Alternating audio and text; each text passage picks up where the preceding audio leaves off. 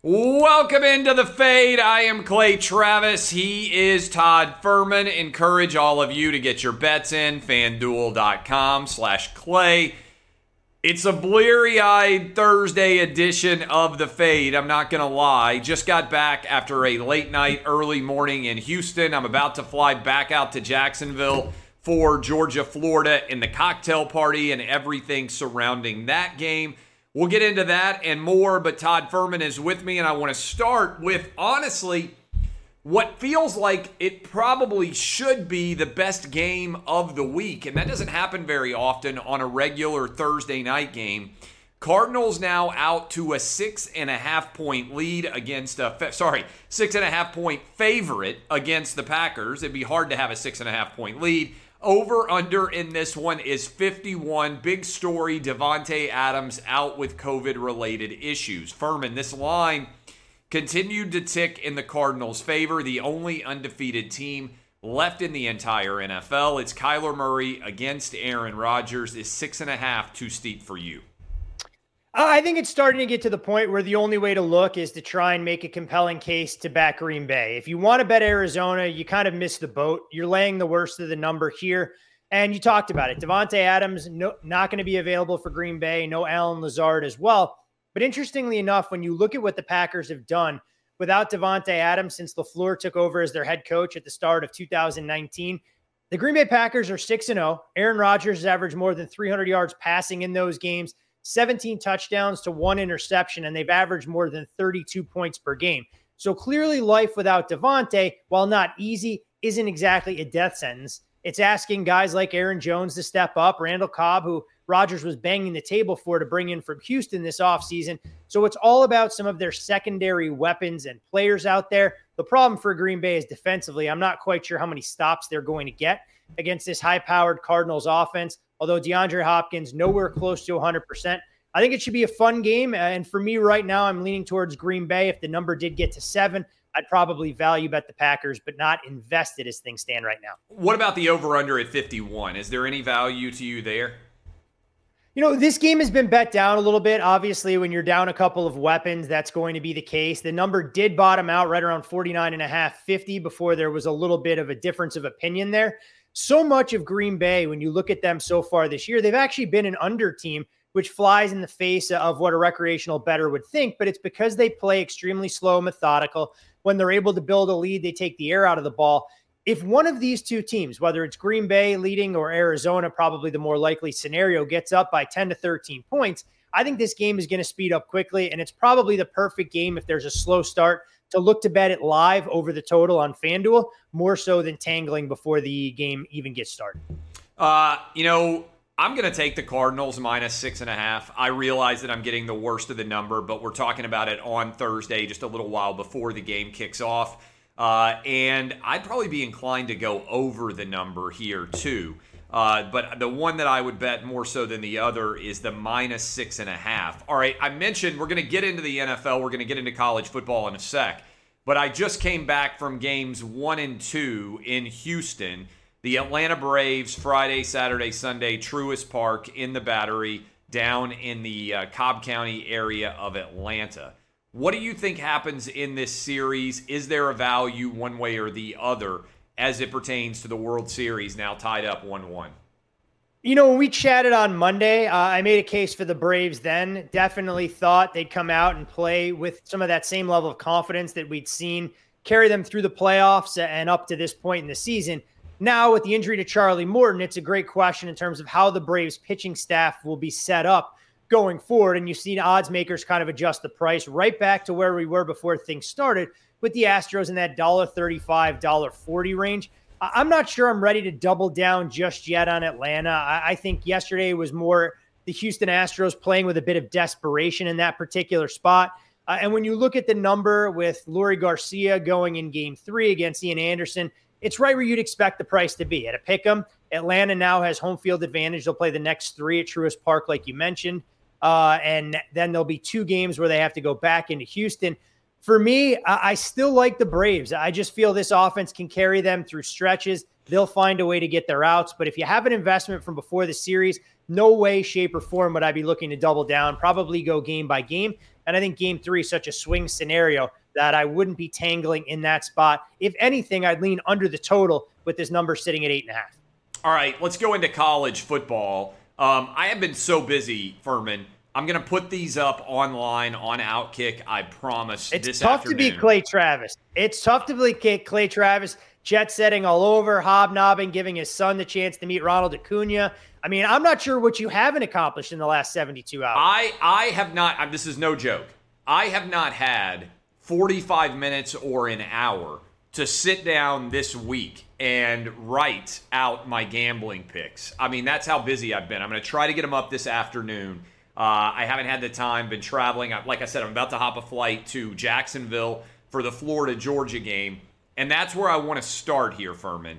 Georgia around a 2-touchdown favorite in this game against Florida. I'm actually going over the number here.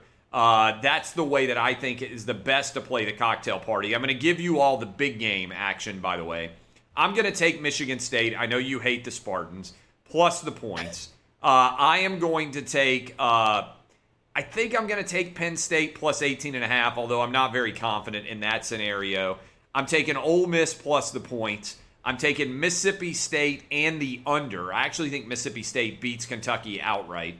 I'm taking the over in Iowa, Wisconsin, just because this number is so low. I can't go under it. And I'm taking Coastal Carolina against Troy. Those are all my college football gambling picks. But let's start with the big games before you react to any of those. And I think the biggest game of the weekend is Michigan at Michigan State, 2 undefeated teams. I'm not sure that anyone saw the Battle of Michigan on the day before Halloween being a matchup of unbeatens. What happens and why? No, I would agree with you. Coming into the year, you were wondering how Michigan was going to respond in the wake of what was a disappointing performance all of last year. And clearly the Wolverines have their swagger back. I mean, they've established a ground game between Hassan Haskins and Blake Corum. Cade McNamara going out there and doing what Coach Harbaugh is asking of him, specifically not turning the football over. Although you have seen Michigan throw it a little bit more in their last 3 games than what we saw the first 4 games of the season. But again, very workmanlike, only doing the bare necessities. I think he was 20 of 27 for a shade under 130 yards in their win against Northwestern. In comes Michigan State team that I think offers more playmakers. Kenneth Walker has been phenomenal, the Wake Forest transfer, and he's doing a lot of his damage after contact, which makes it that much more impressive. Peyton Thorne, a trio of talented wide receivers, and I don't think I'm going out on a limb saying that Michigan State's offense is much more dynamic and explosive. Now, when you look at Michigan, I think they'll be better on the defensive side, and these 2 teams could feel each other out early. I'm inclined to go under the total here. I know Michigan's defense hasn't been as great as some of the higher-level numbers look like when you look at a down-and-down efficiency standpoint.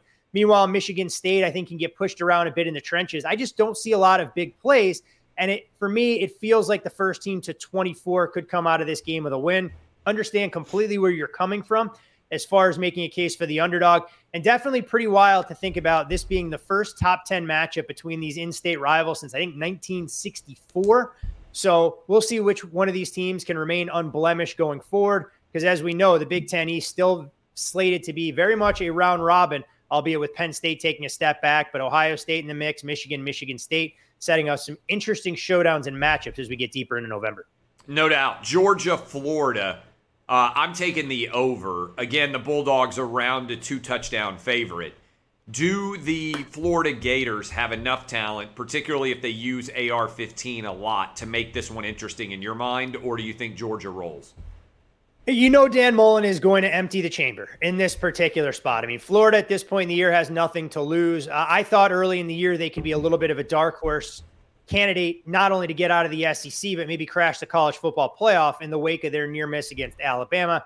Obviously, I couldn't have been further off base when you look at their losses in Lexington against Kentucky. And then, of course, probably the most disappointing performance we've seen from Florida this year, the loss against LSU as 2-touchdown favorites. Now you have 2 weeks to repair. You have nothing to lose if you're Florida.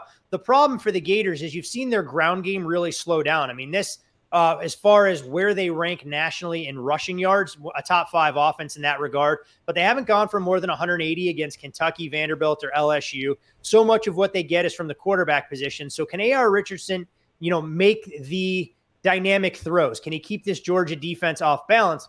I think Georgia is going to see some JT Daniels in this spot. I really believe he could be the starting quarterback this weekend from what I've been reading and what I've been told. Georgia down to down is going to be able to run the football against this Florida defense. And to be quite honest, I actually agree with your over pick here. I think Georgia can score. I think Florida is going to be forced to play from behind a little bit. And while I don't think it's as high scoring as the 44-28 game we saw last year, there's a reason this Georgia totals into the low 50s, and it shows a lot of respect for Dan Mullen and the kind of game plan I think Florida is going to bring to Jacksonville. Stetson Bennett and JT Daniels for Georgia. Any major difference in setting a line based on who the quarterback is for the Georgia Bulldogs at this point? For me, I'll make a field goal adjustment because I think Stetson Bennett is much more of a game manager. And when you look at how powerful Georgia has been running the football, JT Daniels has been outstanding operating off of play action. We saw late in the year what this Georgia offense could look like when they started to open up the playbook. I think Georgia is only going to get healthier from their weapon standpoint. Somewhere along the way, assuming there's not going to be a setback, we'll get George Pickens out there. We've seen what Bowers has meant. And I think this Georgia team is just scratching the surface for what they can be offensively. And I think Stetson Bennett limits their ceiling. Whereas I think when you have JT Daniels out there, there's no doubt in my mind that this offense can compete with any team in the country. And I think Todd Monken and Kirby Smart can gradually start to take the governor off. Ole Miss, Auburn, Penn State, Ohio State, 2 road underdogs. What happens? I actually like Auburn in this spot. I think the bye week for them came at the perfect time. And when you look at the gauntlet that Ole Miss has had to go through, Lane Kiffin is going to have to try and rally the troops yet again. I know on the surface, Ole Miss should have had a walk in the park against LSU, and they did cover as a 9.5 point favorite, but that's an extremely big rivalry within the SEC West. We know what it took for Lane to go into Knoxville and get that win. I just wonder if Ole Miss is running on fumes at this point, under the lights at Jordan-Hare against an Auburn team that's going to try and hit you in the mouth. And when you look at this Ole Miss defense, the rush 3, drop 8, I think Tank Bigsby can get going. I think you're going to see more Jarquez Hunter. And if Bo Nix can make a few plays in the passing game or with his legs, I think Auburn defensively can do enough to neutralize the Rebels. So I like Auburn in this spot. And when you look at Penn State, it does feel like an opportunity to buy low, but you wonder if they're more the team that we've seen over the last 6 quarters than what we saw for the better part of this season. Pretty wild to think about it, Clay, that they took a lead into the half in Iowa City. If they hold on there, suddenly we're talking about Penn State very much controlling its own destiny in the Big Ten and the college football playoff. They crumble in the second half without Sean Clifford. They follow it up with an absolute dud on both sides of the line of scrimmage against Illinois. And here we are with the Penn State defense reeling without PJ Mustipher. Sean Clifford didn't look anything close to 100%, despite what James Franklin is saying, that he's going to be healthier with some quarterback design runs. And then the side story that you can't possibly ignore when you're handicapping it with college kids. It's not coincidence that your boy switches agents in the middle of the season and brings in the biggest power broker in all of college football because he wants to use it as leverage to stay at Penn State. I think the natives are getting a little bit restless with James Franklin constantly flirting with higher profile jobs. And this Ohio State offense right now has really found its stride, leading the country in terms of points per game. They've beaten their last 4 opponents by more than 39 points. And I think CJ Stroud is showing every bit the reason why he was considered a Heisman dark horse before the season started, and now is only listed behind Bryce Young in terms of your co-favorite thereabouts at FanDuel Sportsbook. All right, NFL slate. Let's be honest, Furman. It ain't great. All right, so I'm going to give you my picks. I've got the Cowboys to cover against the Vikings. Chiefs, I think, bounce back in a big way. I actually, and this is going to make all my Titan fans unhappy. This is the ultimate game that the Titans lose, right? You get all fired up after a win over the Bills. Double down with a win over the Chiefs. You're going on the road against the Colts. I would love to see it. There would be nothing that could happen on my Halloween better than me getting the ultimate gift, the ultimate treat of the Titans beating the Colts and effectively, really, ending the AFC South on Sunday on Halloween. I don't buy it. I think I'm going to get tricked here, which is why I'm taking the Colts to win. They're around a 1-point favorite-ish. This line has swung back and forth a couple of times. I like the under on Washington-Denver, even though Washington so far has been the worst defense out there and can't stop anybody. And I like the Bucs to cover on the road against the Saints. We talked already about Thursday Night Football, which even with Devontae Adams out and even with Lazard out, seems like a really good game, probably the best game of the weekend. What is jumping out to you in the NFL slate? You can make an argument in terms of significance. Steelers, Browns, Titans, Colts. I'm talking about big division games, so to speak. Patriots, Chargers is interesting. Bucs, Saints, another division game. Are the Vikings able to knock the Cowboys off their spot? Do the Chiefs actually have things to be worried about? All those things are storylines. I'm not sure there's great games. What's standing out to you from a gambling perspective in the NFL? Well, first thing I'll say is if you have a read on the Kansas City Chiefs, you're a better man than I am. I actually thought last weekend could be a good buy low spot against the Titans, and they went out there and put up an absolute dud in terms of their inability to move the ball. Give the Titans some credit. They created pressure, and they took Patrick Mahomes out of his comfort zone. So obviously you had two things in play in that particular game. Don't disagree at all with you in terms of your assessment of the Colts-Titans. I mean, this is the Colts season as far as the division is concerned. Let's see how Tennessee handles some prosperity. I did think this was a great teaser leg when the Colts were a 1-point home underdog. You've seen the market kind of correct itself. And the one thing we've seen from this Colts defense is that Matt Eberflus plays a lot of zone defense. He can make things complicated for Tennessee as far as their passing game is concerned. But the Titans, despite having, a ton of bad luck against the Colts in the past, I believe have now won 3 out of the last 4. And this would give them a chance to maybe build an insurmountable lead before we even get into November in the division. So let's see what we get out of A.J. Brown, who's largely been kept in check. But Derrick Henry's numbers, not only against the Colts, but the division as a whole has been outstanding. I'm curious to see what the Titans defense looks like against Carson Wentz and a rapidly emerging Michael Pittman as a true number 1. And of course, Jonathan Taylor in the backfield. As far as other games of intrigue, you talked about the Steelers and Browns. I think that'll be a fun watch. I think points will be at a premium there, like under in the first half in that particular spot. But the Sunday night game is where I want to go. And I think this is going to be a massive measuring stick for the Cowboys, who haven't really faced a living, breathing offense, in my opinion, since the second week of the season when they went on the road and took on the Chargers. I mean, it's Jalen Hurts, it's, Mac Jones, it's Daniel Jones. This will be a step up in class, a revenge game for the Vikings when they lost last year as a 7-point favorite. And when you look at how Minnesota has played, you can make the case that this team could be 5-1, 4-2 at worst case scenario, and a legitimate threat in the NFC North. I like what the Vikings have done defensively, although their run defense will be tested here. I think Kirk Cousins can have a day throwing against this Cowboys secondary. And a stat that'll surprise, I'm sure, a lot of your listeners out there who may have followed Trevon Diggs and his ongoing maturation as a cover corner. He's actually allowed the most yards of any defensive back in the NFL when it comes to coverage. So I think Justin Jefferson is going to have a big day up against that defense. And I actually like the Vikings quite a bit as home underdogs in that particular spot if you go through some of the marquee games. I'm also a little bit more concerned than the Cowboys are letting on that I don't think Dak Prescott's calf is close to 100%. You don't give Cooper Rush some reps with the ones if you believe Dak will be out there for the full 60 minutes. What else in college football or the NFL are you looking at personally as bets that you think make sense? You know what? When you go through the college board, I mean, it's a game out here on the West Coast. I know we talk a little bit more about Mountain West football, or I do, than I think the casual fan pays attention to. But you have an undefeated San Diego State team playing a de facto home game against Fresno, one that'll go a long way in determining the pecking order in the Pacific Division of the Mountain West.